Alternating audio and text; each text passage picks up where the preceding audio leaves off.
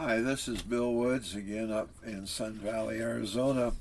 I want to been having a hard time figuring out what I wanted to put on this podcast today. Finally, I decided I wanted to go back to an incident that was found in 1 Samuel chapter 4 through chapter 6. And I've entitled this God in a Box. In 1 Samuel 4, Israel is fighting their arch enemies, the Philistines. We think Philistines is a derogatory term for someone uncultured or uncouth. But really, the Philistines were advanced, particularly in the area of metalworking. They had mastered this new technology and kept it a secret from everyone else, including the Israelites. This meant, in combat, the Philistines used swords and spears, while Israel used primitive weapons made of stone and wood. It's like the Philistines had weapons of mass destruction. They trounced the Israelites in battle. 1 Samuel 4:2 in the New Living Translation says the Philistines attacked and defeated the army of Israel, killing 4,000 men. When the battle was over, the surviving Israelites gathered to debrief. The question on everyone's mind was, what happened? Why? Why did this happen to us? 1 Samuel 4:3 says, after the battle was over, the troops retreated to their camp, and the elders of Israel asked, why did the Lord allow us to be defeated by the Philistines? Then they said, let's bring the Ark of the Covenant of the Lord from Shiloh. If we carry it into battle with us, it'll save us from our enemies. Someone remembered their secret weapon, the Ark of the Covenant. 1 Samuel 4:4 and 5 says, so they sent men to Shiloh to bring the Ark of the Covenant of the Lord of Heaven's armies, who is enthroned between the cherubim. Hophni and Phinehas, the sons of Eli, were also there with the Ark of the Covenant of God. When all the Israelites saw the Ark of the Covenant of the Lord coming into their camp, their shout of joy was so loud it made the ground shake. As they prepared for their next battle, they brought the Ark with them. The Ark of the Covenant was a box of acacia wood overlaid with gold, and it held the tablets with the 10 Commandments on them, a bowl of manna, and Aaron's rod that had budded. On top were angels, and the Israelites believed God literally sat enthroned on those 2 angels. This was the manifest presence of God. 1 Samuel 4:5 says, when all the Israelites saw the Ark of the Covenant of the Lord coming into camp, their shout of joy was so loud it made the ground shake. They knew they were going to win. So what if the Philistines had iron? Israel had the Ark of the Covenant. Their rationale was, okay, God, your honor is at stake now. If we lose this time, people won't just think about Israel as losers. They'll think Israel's God is a loser too. You don't want the Philistines to think their God is greater than you, so you have to make us win now. They know they can't lose, right? Unbelievable. The Israels lost. In fact, they lost big. Their loss was so catastrophic that one man ran back to Shiloh with his clothes torn, his face dirty, to report it to Eli the high priest, the old priest, 1 Samuel 4:12 says, a man from the tribe of Benjamin ran from the battlefield and arrived at Shiloh later that same day. He had torn his clothes and put dust on his head to show his grief. Well, Eli was blind, so he couldn't see the man's sorry state, but he was given 4 pieces of information that went from bad to worse. First, the battle was so bad we had to run away. Second, before we could run, we suffered heavy losses. Third, both your sons were killed. And 4, they got the ark. It says in 1 Samuel 4:13 through 18, Eli was waiting beside the road to hear the news of the battle, for his heart trembled for the safety of the ark of God. When the messenger arrived and told what had happened, an outcry resounded throughout the town. What is that noise about? Eli asked. The messenger raced over to Eli, who was 98 years old and blind. He said to Eli, I have just come from the battlefield. I was there this very day. What happened, my son? Eli demanded. Israel has been defeated by the Philistines. The messenger replied, the people have been slaughtered, and your two sons Hophni and Phinehas were also killed, and the ark of God has been captured. Well, when the messenger mentioned that what had happened to the ark of God, Eli fell backward from his seat beside the gate. He broke his neck and died, for he was old and overweight. He had been Israel's judge for 40 years. The news so shocked fat Eli that he fell backwards off the wall where he sat and broke his neck, the wall where he sat, and he broke his neck and he died. His daughter-in-law heard the terrible news and went into premature labor. Her death was imminent. In 1 Samuel 4:19 through 22, says Eli's daughter-in-law, the wife of Phinehas, was pregnant and near her time of delivery. When she heard that the ark of God had been captured and that her father-in-law and husband were dead, she went into labor and gave birth. She died in childbirth, but before she passed away, the midwives tried to encourage her. Don't be afraid, they said. You have a baby boy. But she did not answer or pay attention to them. She named the child Ichabod, which means, where is the glory?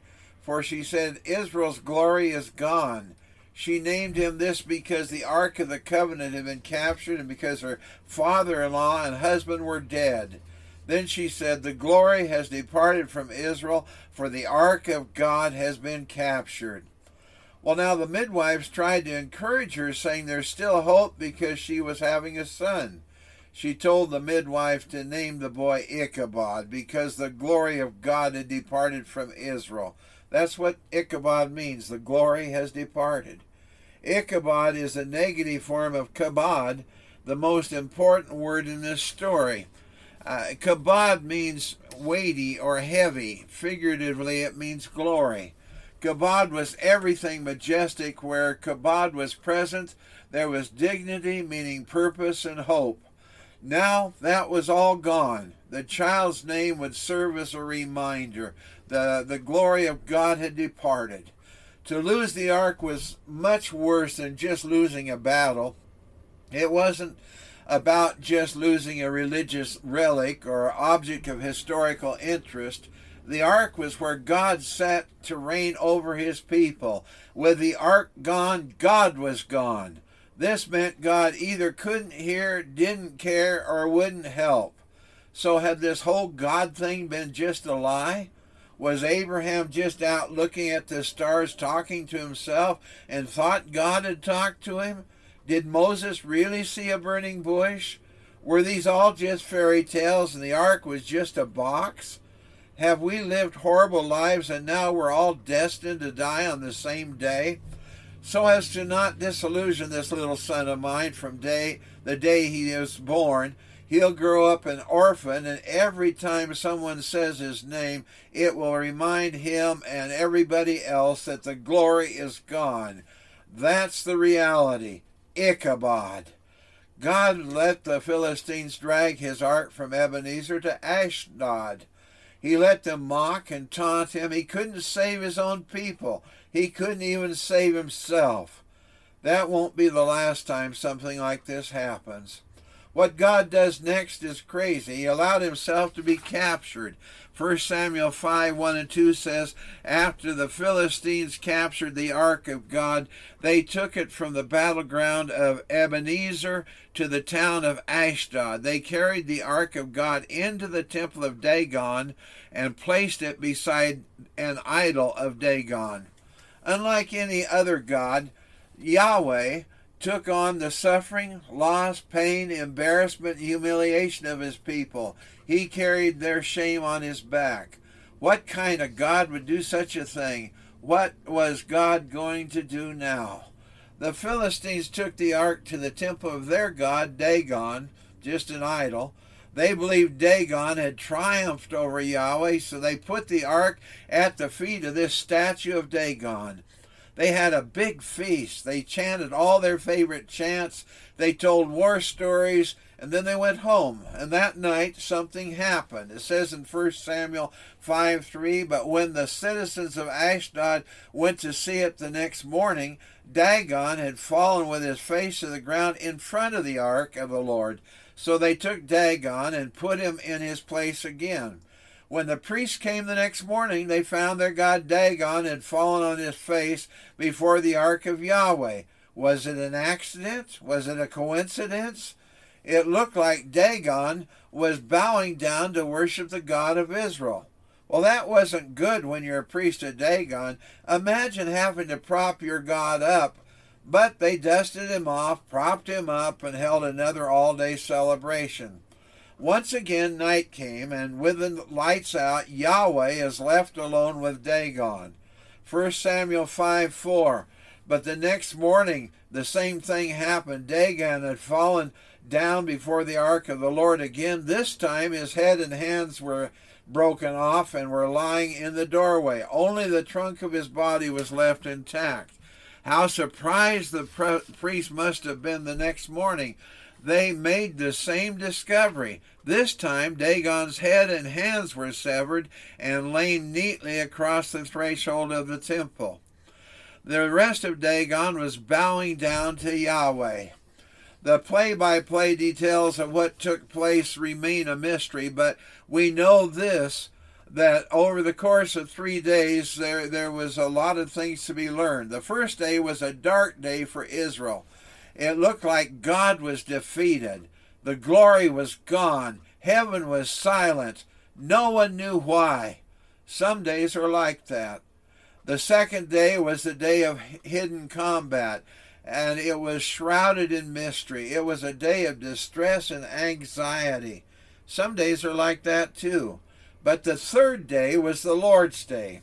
On the third day, God does some of his best work at night. Remember that when you feel everything is dark and foreboding, God is still there and God is still working. On the third day, joy comes in the morning. On the third day, stones get rolled away, idols get disarmed, and people are filled with awe and wonder. Remember, it might seem like God is defeated on Friday, but Sunday is coming. The Philistines in Ashdod were afflicted by a plague that's kind of unseemly, a little bit embarrassing, really. God plagued them with rats and bubonic plague, which causes bleeding hemorrhoids. Some say it was tumors. Others say it was mice. The Hebrew words are similar, but some of the older translations are less afraid or ashamed to say it was hemorrhoids. Yes, God struck them with hemorrhoids.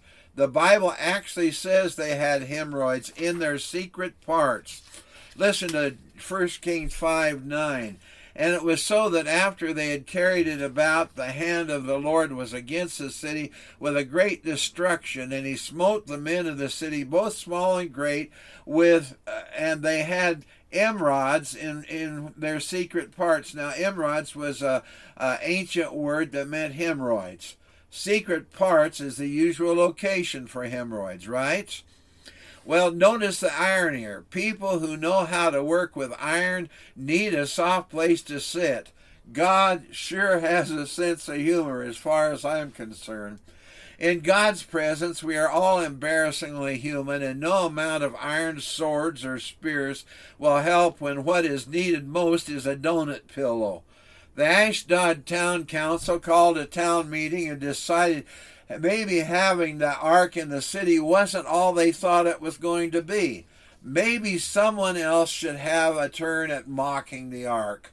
They voted to send it to Gath. It wasn't long before everyone in Gath was looking for a soft place to sit too. The people of Gath decided they didn't want to be selfish either, so they'd let the people of Ekron have a turn with the ark. But the Ekron people wouldn't even let it in their gates. Apparently, word had spread quickly about the problem. All the Philistine city leaders came together to figure out how to handle this delicate situation. They decided to just send the ark back to Israel. We can't handle it. Let them have it. They called their priests together to ask how to do this. The priests recommended to appease this Yahweh God with a bribe. What did they recommend? 5 golden hemorrhoids, and 5 golden mice. 1 Samuel 6, 2 through 5, and the Philistines called all the priests and the diviners, saying, What shall we do to the ark of the Lord? Tell us wherewith we shall send it to his place. And they said, If ye send away the ark of God of Israel, send it not empty, but in any wise return him a trespass offering. Then we shall be healed, and it shall be known to you why his hand is not removed from you. Then they said, What shall the trespass offering which we shall return to him? They answered, 5 golden emerods, or hemorrhoids, and 5 golden mice, according to the number of the lords of the Philistines. For one plague was on you all, and on your lords. Wherefore ye shall make images of your emerods, and images of your mice, that mar the land, and ye shall give glory unto the God of Israel. Peradventure he will lighten his hand from off you, and from off your gods, and from off your land. Now it's interesting to see that the priests knew about how God had delivered Israel from Egypt and the Pharaoh.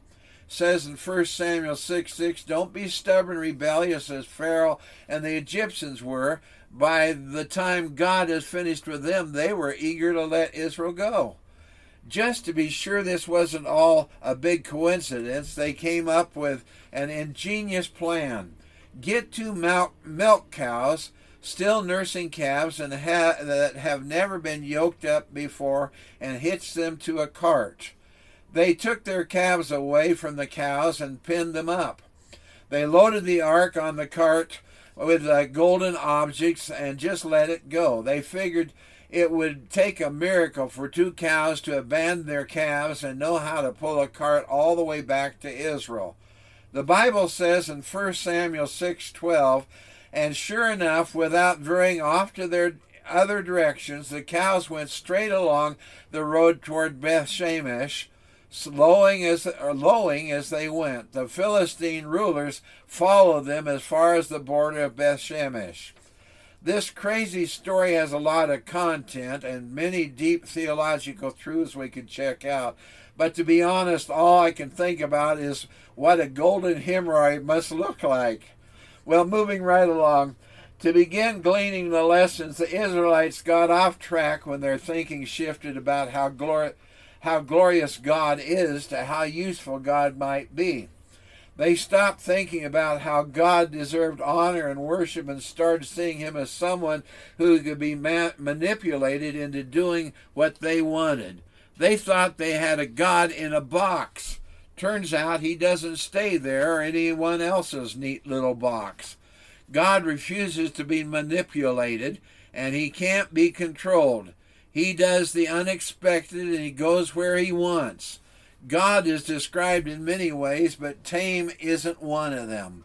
This time, he lets himself be taken captive and made fun of. He disarms false gods, he humbles the proud, and he uses milk cows to get his work done. Later, the glory of God came to earth, not in a box, but in a human body. He saw his glory, one of his friends wrote, but he didn't match our expectations. Let me say that again. We saw his glory, one of his friends wrote, but he didn't match our expectations. He had no money, no title, no power, and no army. And he was taken captive. He was paraded through the streets to be mocked and taunted. The people shouted. Luke 23:35 through 37. The crowd watched and the leaders scoffed. He saved others, they said. Let him save himself if he is really God's Messiah, the chosen one. The soldiers mocked him too by offering him a drink of sour wine. They called out to him, If you are the King of the Jews, save yourself. And Jesus took the name Ichabod as he cried out, my God, why have you forsaken me? He died. His body was put in another container, sealed with a stone, and on the 3rd day we discover once again we serve a God who does some of his best work at night when no one is around. a God perfectly capable of finding a way to get himself free, a God who won't stay in the confinements we make for him. Don't try to keep God in your box. One thing more, the cows were lowing as they went, mooing as they brought God back to his people. The significance I see there is remembering when Jesus had a parade with him as they followed him as he entered Jerusalem. People were shouting and singing, and the religious leaders tried to get Jesus to make them stop. And Jesus said, if these people don't shout, the rocks will. Maybe the cows knew if they didn't moo, the stones would cry out. You know, when God comes back to his people, someone or something has to make some noise. I think it's about time we get excited because we serve such a mighty, wonderful God. God is so awesome, and I want you to know, whatever you're going through today, God is there, and God will help you with whatever situation if you will let him do it. He does want you to accept him as your personal Savior, because there's a hell waiting out there for those who do not accept Jesus Christ. So won't you confess your sins to him, ask him to come into your life, tell him that you're repenting of the things you've done, you want to turn your life around and serve him, and then you can know him as your personal Savior and your Lord. I'm praying you'll do that. Father, thank you so much for the privilege we have of reading your word. Sometimes we see things, Lord, that just kind of make us chuckle because we realize you're not only an awesome, serious God, but you have a sense of humor too. And I would ask, God, that you'll help us, that we might get to know you better, that you'll draw us closer, you'll increase our love for you because you love us so much. We'll give you the praise in Jesus' name. Amen. Remember, if you want to get in touch with me, my email address, lowercase revwwoods@gmail.com. My mailing address is Box 4031, Sun Valley, Arizona 86029. God bless you. I hope that you're having a good day, and I want to talk to you again next week. Amen.